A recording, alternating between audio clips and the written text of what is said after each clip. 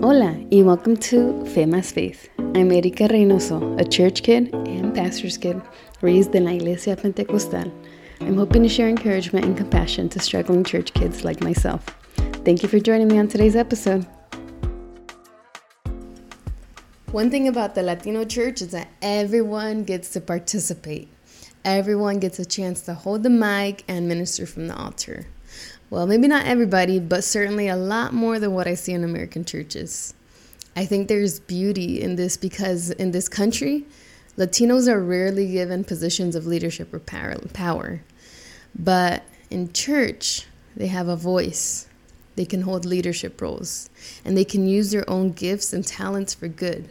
So when I look at who I am today as a leader and woman, I think back to the many roles I played in church that pushed me to grow at an early age. By the time I was 18, I had played multiple roles from youth president, líder de reunión familiar, children's ministry director, mujer, worship choir, Sunday school teacher, and that doesn't include the many things I did for being a PK. My first time that I ever preached at church was actually when I was 8 years old. At 8 years old, I was the president of the Niños, the children's group at my church, and a part of that leadership was preaching in one of our children's services. I actually took my sermon from a Sunday school booklet and basically plagiarized my first ever sermon. And it was about the second coming, la segunda venida de Cristo. I was 8 years old and preaching about end times. As I prepared for my first sermon, I remember in my mind mentally picturing the congregation and how they would respond to my sermon. I had created this idea that my sermon was going to be groundbreaking and was going to stir a powerful movement of the Holy Spirit in my church. I felt so empowered and on fire to catalyze an awakening at my church at only 8 years old. What I remember the most, though, is that I also pictured all the people from the congregation that I knew didn't pay attention during the service. I even remember thinking about this one church member that literally fell asleep during every sermon, and I began thinking about how I was going to scare him during the sermon. Since I was going to preach about the second coming, I thought it'd be funny to walk over to the drums and very loudly hit the cymbal to scare that one sleeper so that he stayed awake during the sermon. Well, I actually didn't do that. I wish I had. That would have been funny. But no, I didn't. I was a scaredy. I was absolutely dying of nervousness, and the day of, I literally finished my sermon in 4 minutes record time. I remember wearing a pink Skechers shirt that had glitter on the S with the long khaki skirt and my white sneakers that had Skechers etched in pink. I don't think that my actual sermon lived up to the image I created in my mind, nor did I have the audacity to act on my tactics to wake up the sleeper in church. I do, however, tend to connect this moment in my life as the first time I experienced self-righteousness. This was a moment where I felt better than that sleeping church member and thought myself to be in a superior position because I had a chance at the mic. And I wanted to use that power to embarrass or scare someone who I considered less than me. I know it sounds like I'm reading too much into it, but it's this same tendency that I caught in my heart growing up that has required God's deep work in my heart. Self-righteousness is a sin I have struggled with through most of my formative years. Here's the reason. I understood the gospel as a performance-based faith. And now, as a mom, and as I try to understand the gospel in a deeper way so that I can pass down a true experience of the gospel to my daughter, I look back at the moments where I put together the foundation of my beliefs, and I've identified how those moments created performance-based faith. I've tried taking a close look at how and why self-righteousness has been a major driving force in my faith for the majority of it.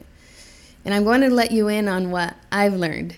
And if you're someone who doesn't struggle with self-righteousness, Still give it a listen because it'll help you understand the self-righteous friend in your life. Wink, wink. So let me explain by giving you one example of behavior that was consistent in my self-righteous ways. Going to church every opportunity I had and not missing a church service. So being a PK, I was definitely at church more often than not when I was growing up. Like when we had construction going on, I would go after school most days. I didn't miss church services. I fell asleep, but I always was there. And of course, this changed when I was in college, but for the most part, I prided myself in never missing church. And whenever I did miss church, I would feel this icky feeling in my stomach. Like, I remember once missing church to do something fun when I was in college. And something happened while I was out having fun, and I immediately thought, it's because I missed church. God was punishing me for missing church. Okay, so there's a lot to unpack there, but let me start with this. From the altar, I always heard the importance of going to church, how crucial it was to go to church consistently and try your best to go to church. And I also heard criticism of people who didn't go to church. And there were moments, this was before COVID, when people were celebrated because they would come to church even when they were sick.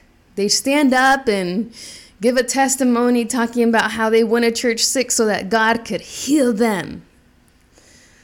I remember my senior year in high school, I would even go to the vigilias, the night-long services, and I would literally just sleep while I was at church. But the thought was, at least I'm at church.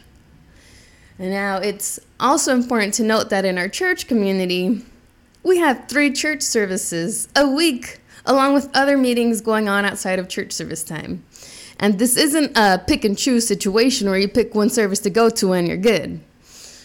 I remember being so shook a few years ago when I discovered that there was a white evangelical church that had services on Saturday nights. I was shook. But then I learned that the Saturday night service was just the same service done on Sunday and was meant for people who didn't go to church on Sundays. So for the American churches, you go to church on Saturday if you don't go on Sundays.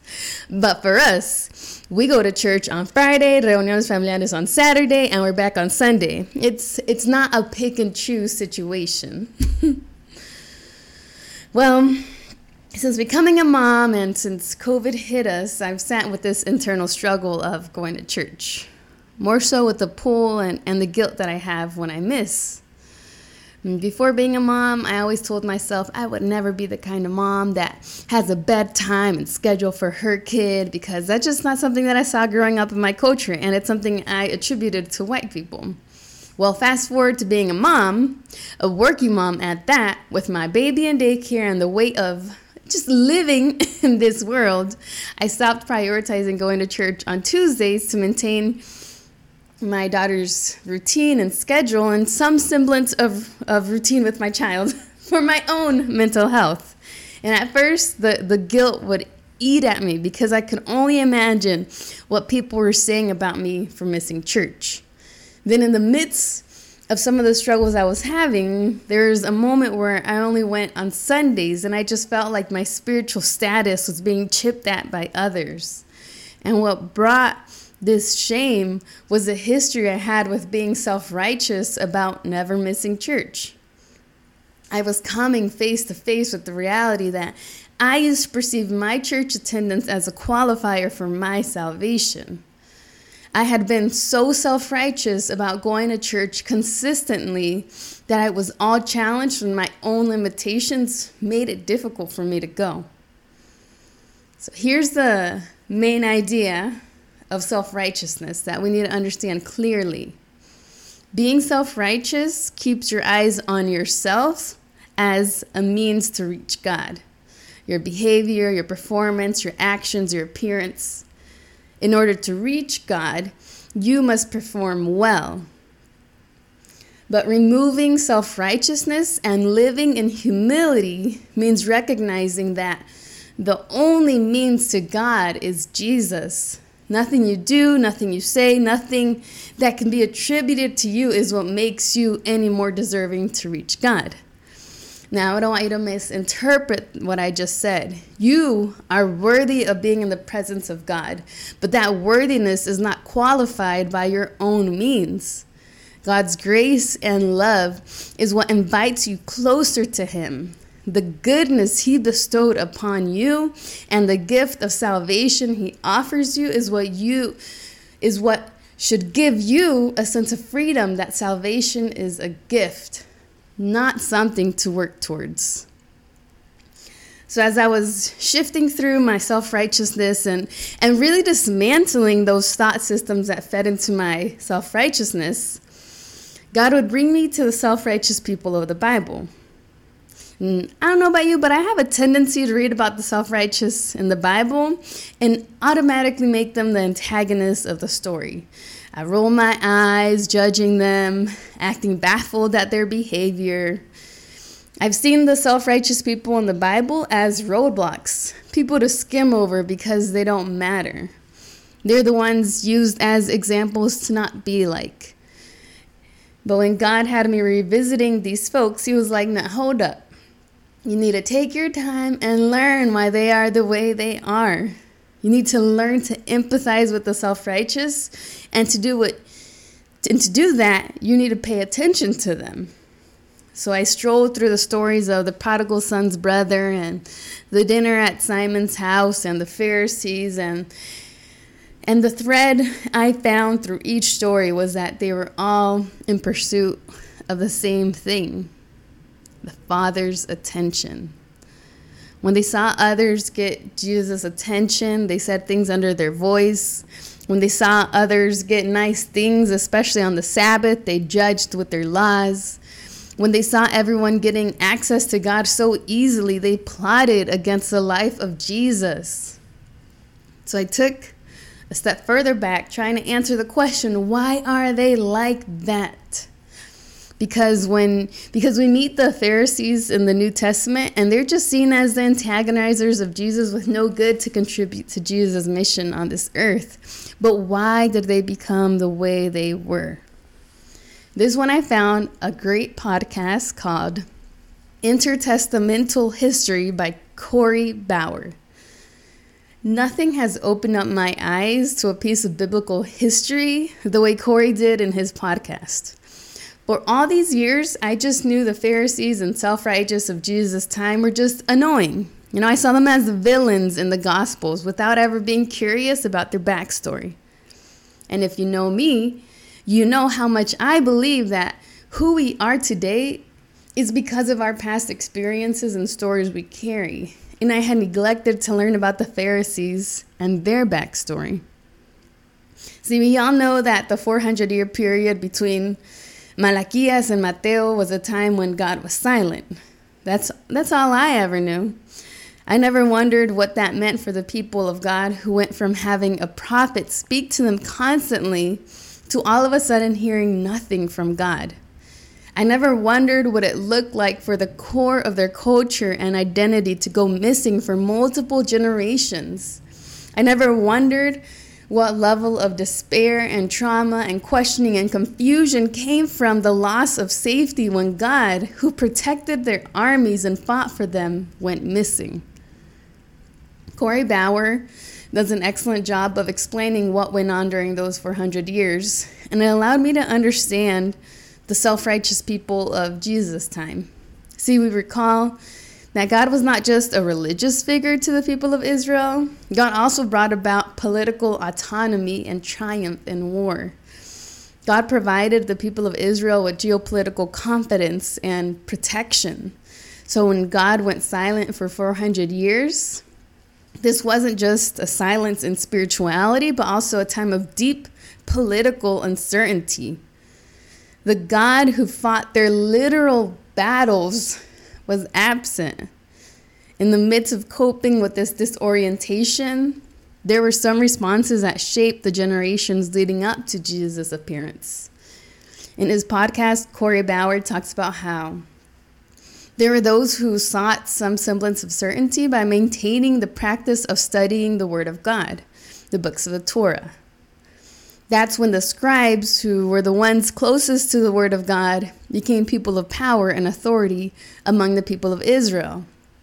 They were the ones still constantly reading and studying the books of the Torah in order to remain connected to the God who went silent.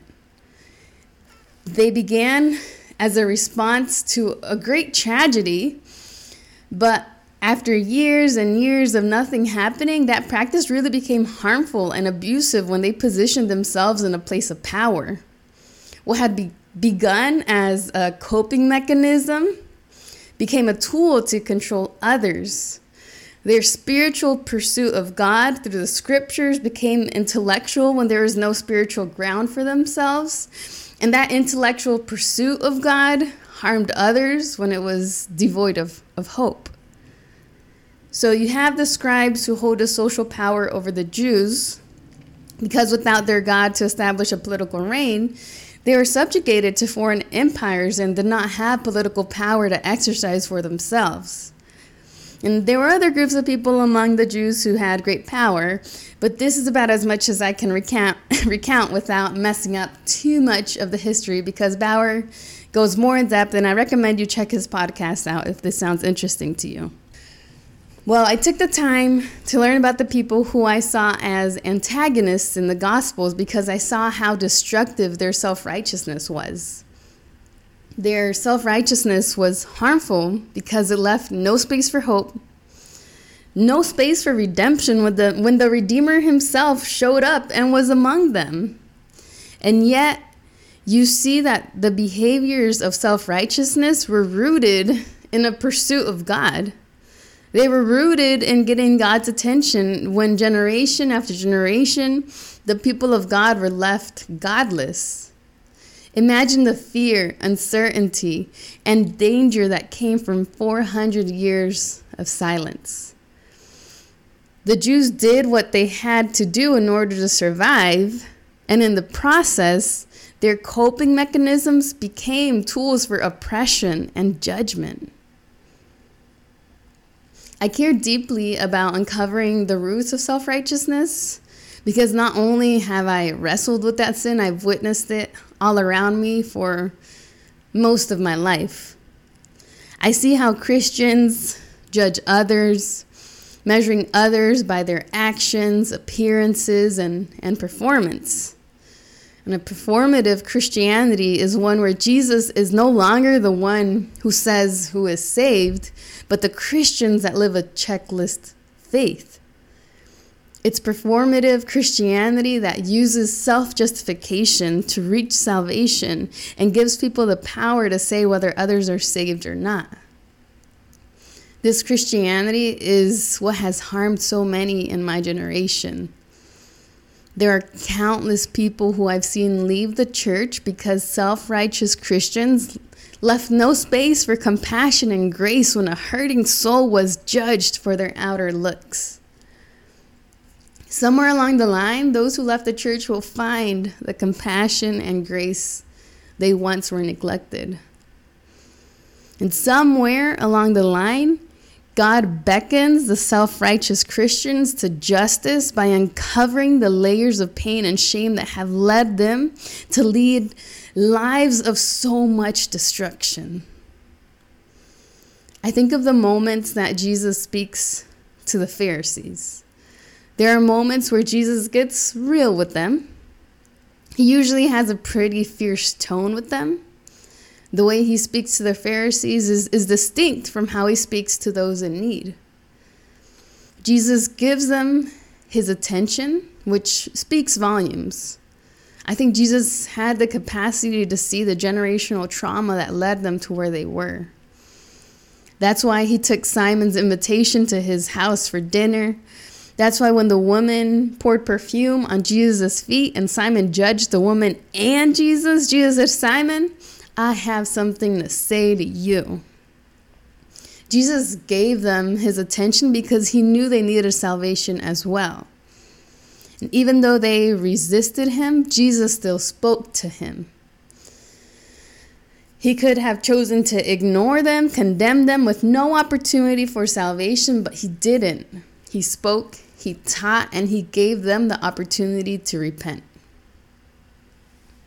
This episode has been a few months in the works. It's required that I take a close look at the self-righteousness in my heart in order to recognize the self-righteousness in our churches. It's given me the chance to have hope for people who have been hurt by the self-righteous, by harmful systems we now see in churches. It's given me the chance to see that Jesus is still speaking and calling these churches to repentance.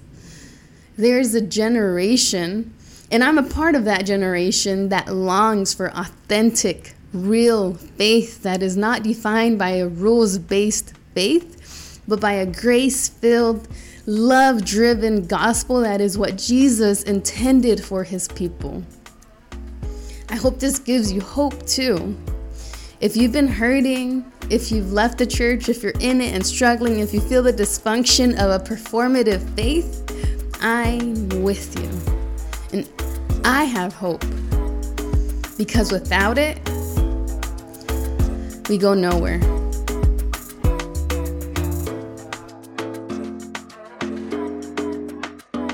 Thank you so much for listening to today's episode. Be sure to follow me on Instagram at FitMassFaith and subscribe to this podcast. Your following and sharing helps spread this message of hope and compassion. Gracias y hasta luego.